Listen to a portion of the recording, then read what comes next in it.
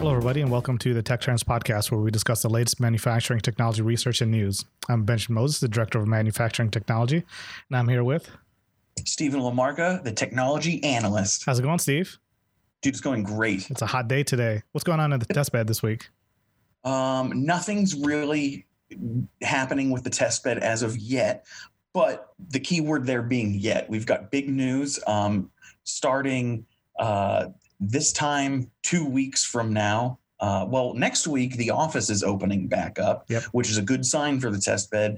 And that means 2 weeks from now, or by the next episode, we will have the test bed back up and running and fully operational again. Awesome. So that's kind of big. You excited to get out of the house for a little bit?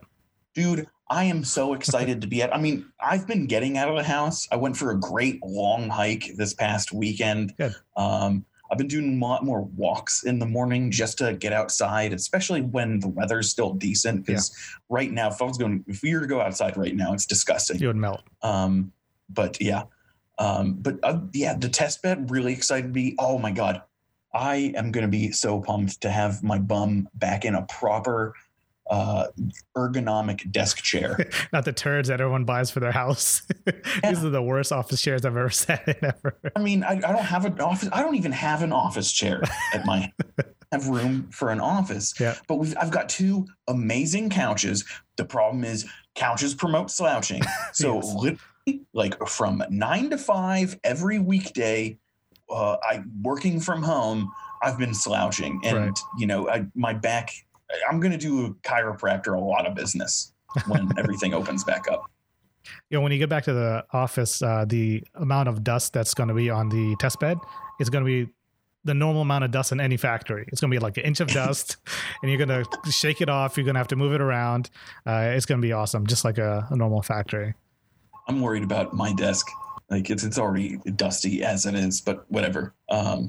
That's neither here nor there. So what we got on the articles this week? I think you found a good one from our boys in Europe.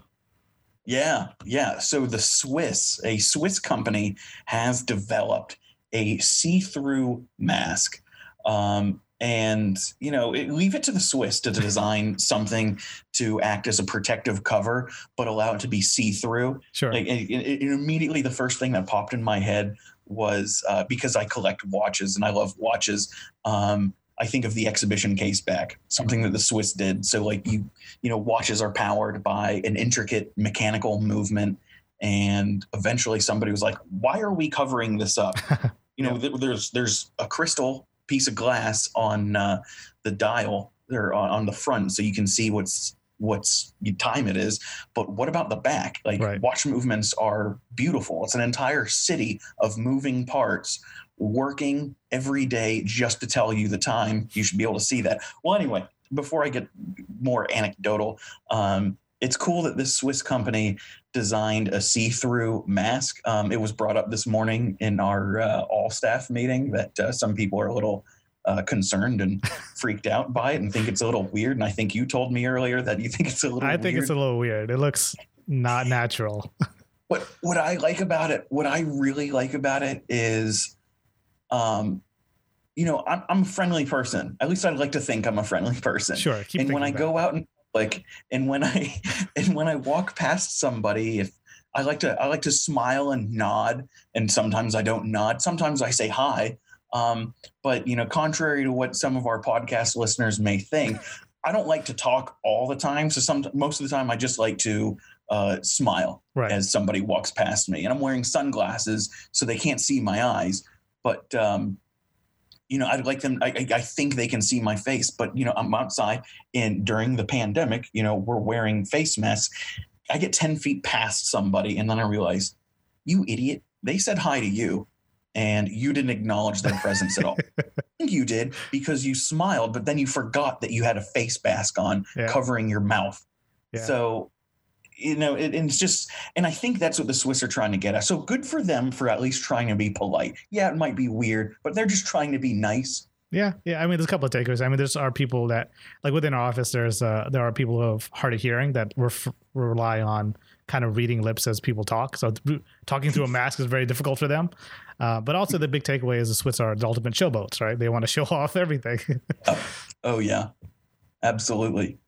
Awesome. The article I got is from Bill Herman from Near Air Assessments. They wrote an article for us, and we published on amtnews.org. And they talk about a new way of thinking for additive. And the big thing that I like about this is not just taking what existed before and converting it to a part that's grown. It's changing your entire mindset for additive. So, everyone is really, really excited about talking about additive manufacturing, but this article breaks the concept into its core thoughts for business, culture, and product application. So if you take those three elements and break additive up into those segments, you get a new way to think about how it affects your business. So some of the early adopters of additive were in aerospace and medical, right? So there's benefits of newly thought of designs that only additive parts can be made. Where the designs can significantly harness the value of the designs, and that require a new engineering approach. Right. I think the key phrase that in the article that he mentions is he lets the part be what it wants. Yeah. It's a little abstract, but if you think about it, right? If I just put in the constraints, the external forces, the environmental conditions, and the boundary conditions, and I said, right, add material we need where there's high stress, where there's critical areas. You let the part kind of define itself. I thought that was a interesting way to get the full value of additive manufacturing. Mm-hmm. One thing that immediately you mentioned aerospace. There's a lot of advanced and state of the art rocket and jet engine nozzles that wouldn't be possible without additive. Yeah, GE was. What's that? That San Francisco startup. They're in a pink building. Tri-D Dynamics, sure. I think. Sure. Those guys, they use a method of additive manufacturing where they actually 3D printed the nozzle to their combustion chamber. It's the way that they lay down their material is with a 3D printed rocket nozzle. Yep. Essentially. I think one of them is an ex-SpaceX employee, or multiple of them. But it's wild stuff. But I can see more products and more industries utilizing additive for designs that just simply can't be produced otherwise in the future. One YouTube channel I actually follow called Nighthawk and Light did this awesome demonstration of basically how gas can pass through a channel more effectively if it has like this intricate looking design. And I thought to myself, that would really be really cool for something like automotive exhaust scavenging to maximize efficiency and power output. But I only see something like that being made, at least if it's going to be lightweight, which is a huge consideration with an automotive application, if it's additively manufactured. Yeah. So yeah, absolutely. Those are really interesting use cases. The thing that he finally ends with is connecting our new technology in manufacturing to design applications to what does the business actually need? What is the consumer going to actually consume? If you look at the ecosystem within manufacturing, right? If I grow this part, now I've got to machine it at some point.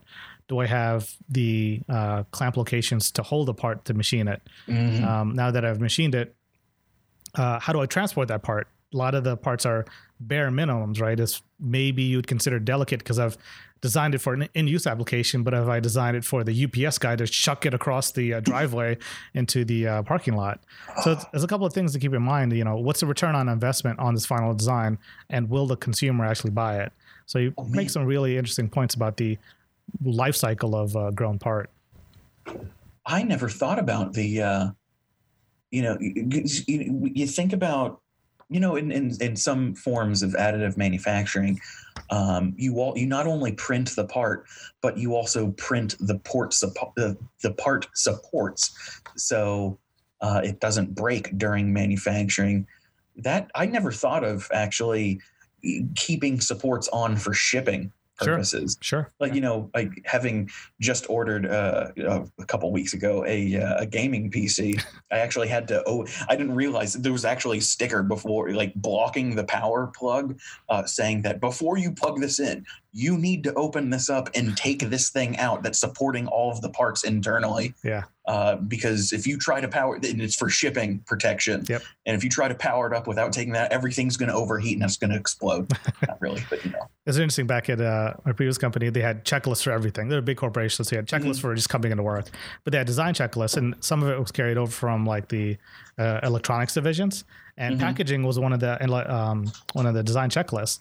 And we're designing this big pneumatic duct systems. So put in a box and ship it. That was our instructions. But there are certain things that you have to be more delicate. We did get, a few parts back that were dented, either it moved to the shipping or the packaging moved around, or we didn't package it properly, where this 028 stainless steel wall tubing got hit with a forklift. So there's cases like that where you have to consider packaging and shipping and handling logistics as a design requirement. Right. What was this is a kind of tangent, but it's definitely tangent, but what's the most broken thing you've ever received in the mail?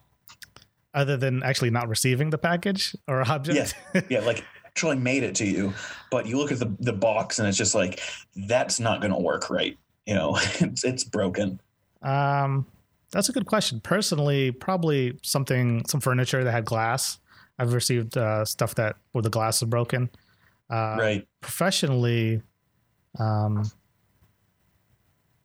test equipment that didn't work. We've bought like hydraulic clamps that don't actuate, or interesting. Some parts that don't fit properly because for whatever reason. That's the biggest failure. Is probably commercial tooling that doesn't fit. That's probably out of spec. Got it. I have seen ordering car parts. You can go with some companies and they put all of the R&D into the product design, and then when it gets in the box and makes it to you, it's like, what happened? Right. Clearly all of the money went into something else. I've got friends who've received suspension components and like half of their shock absorber was through the cardboard box. Yeah, that does remind me. I bought a speaker, like a bookshelf speaker, and there was the hole the size of my head in the box, and it's not a big box. I mean, the box itself is two sizes of my head, so half the box is gone. And I look at it, and the entire back panel of the bookshelf speaker is gone. Either someone just curb stomped it or ran it over with the car or something. My God. Okay. So tell me about, you've got some other additive news about shipping a lot of parts. Yeah, big news from 3DEO, who I'm sure their company is constantly mispronounced as like 3DO, but 3DEO, they recently, huge company in industry, if you don't know already or don't know by now, huge metal additive company in our industry. Yep. And they're so huge, in fact, they just announced, was that 2 days ago? I think it was Monday. They just announced that they have officially shipped their first 150,000 parts. Wow, that's awesome. That's a big milestone. And it's wild. We're talking metal additive parts, 150,000. Yeah. Metal additive is still like, pretty not smoke and mirrors. That's the wrong. It's still pretty nascent, advanced technology. It's still some exotic stuff going on with metal additive, but to have, dare I say, mass produced 150,000 metal additive parts, it's wild. And the president of 3DEO, Matt Sand, is on record quoted that their goal is to get not only into like the 1 million, but into the millions of parts by next year. That's awesome. That's great news. Which is an awesome goal. And it's good. I'm pulling for them. Yeah, absolutely. It's good to see that, they're on a system where there's need for that, right? There's someone asking for 100,000 parts, and then pretty soon there'll be a need for 1 million parts that. Yeah, and there's definitely a need for it out there because the metal AM industry is 130 billion in the U.S. alone. Yep. And so connecting back to the New Era Assessment articles that, they've been producing that part for over about 4 years now. So I think you mentioned since 2016 that they've been producing that profitably for the past couple of years. And I think that's really good, robust business sense that, yeah, anyone in manufacturing could produce one thing one time, but to produce it so the business stays intact for that long, I think that's really awesome. Great. The English about that, Yeah. The English, I think a lot of auto reporters have said, or auto journalists have said that, the English make the perfect cars. Sure. But if you ask them to make more than one of it, it's a problem. Going to sweat. Awesome. I've got an article here on it's a mix of technologies. So it's a research group that incorporated computer vision into robotic prosthetics, but also they added uncertainty information to the artificial intelligence that the prosthetic is using to help actuate itself. So the underlying thing is, it's great that they did the computer vision in the prosthetic. But what they're allowing the artificial intelligence model to do is, if it can't classify something, it takes a step back and asks the user for assistance. This has been a concern of mine for some time. Is a lot of the AI models that have been incorporated is, if it doesn't know what to do, it classifies it into the wrong location. It doesn't put it into an unknown area, and I think that's one thing that the data scientists use in the development of the algorithm, but once it's in production mode, it's something that is missed. So in this case, the use case in this article is a robotic prosthetic with a vision system that's driving its behavior. The goal of this integration is to make the robotic prosthetic and or exoskeleton walk safer and appear more natural to the user. So if this is traversing terrain, it allows the user or the prosthetic to adjust itself as it's moving up and down stairs or uneven terrain. So I've got a couple of quotes here from the researcher. So we came up with a better way to teach deep learning systems how to evaluate and quantify uncertainty in a way that allows the system to incorporate uncertainty into its decision making. This is certainly relevant for robotic prosthetics where but our work here could be applied to any type of deep learning system. So it's looking ahead, if the person's walking, they incorporate it, say, in a knee, right? They have a prosthetic for a lower limb, and it's looking ahead, maybe looking at the sidewalk, and it's helping the actuation of the system determine where it needs to step. Yeah. If the degree of uncertainty is too high, the AI isn't forced to make a questionable decision. It could instead notify the user that it doesn't have enough confidence in its prediction to act, or it could create a default safe mode. I found this really interesting that, and the article came from Tech Explorer, that it's incorporating the best of both worlds, right? The AI is doing 80% of the work, but in the few corner cases where it's like, I don't know what to do, let me just not make a bad decision here, it refers back to the human, which I've seen a couple of use cases. Actually, there was a use case that I've seen a couple of years ago where a robotic company was integrating, sorting of like t-shirts. They had a bunch of t-shirts coming in. The robotic arm with the vision system was sorting into the correct bins, and folding them. Yeah, exactly. And anytime it ran into an issue, the system was monitored by a remote user, where the remote user could tap in and say, yes, put this in a specific location, or this is where it's supposed to belong, or this is the classifier, this is a blue shirt, this is where it's supposed to go. The user stepped in and said, this is the information. And it took that information and put it back into the algorithm. So I find this a really interesting approach for implementing artificial intelligence into the production world to make it to complement human in their day-to-day activities. Yeah, absolutely.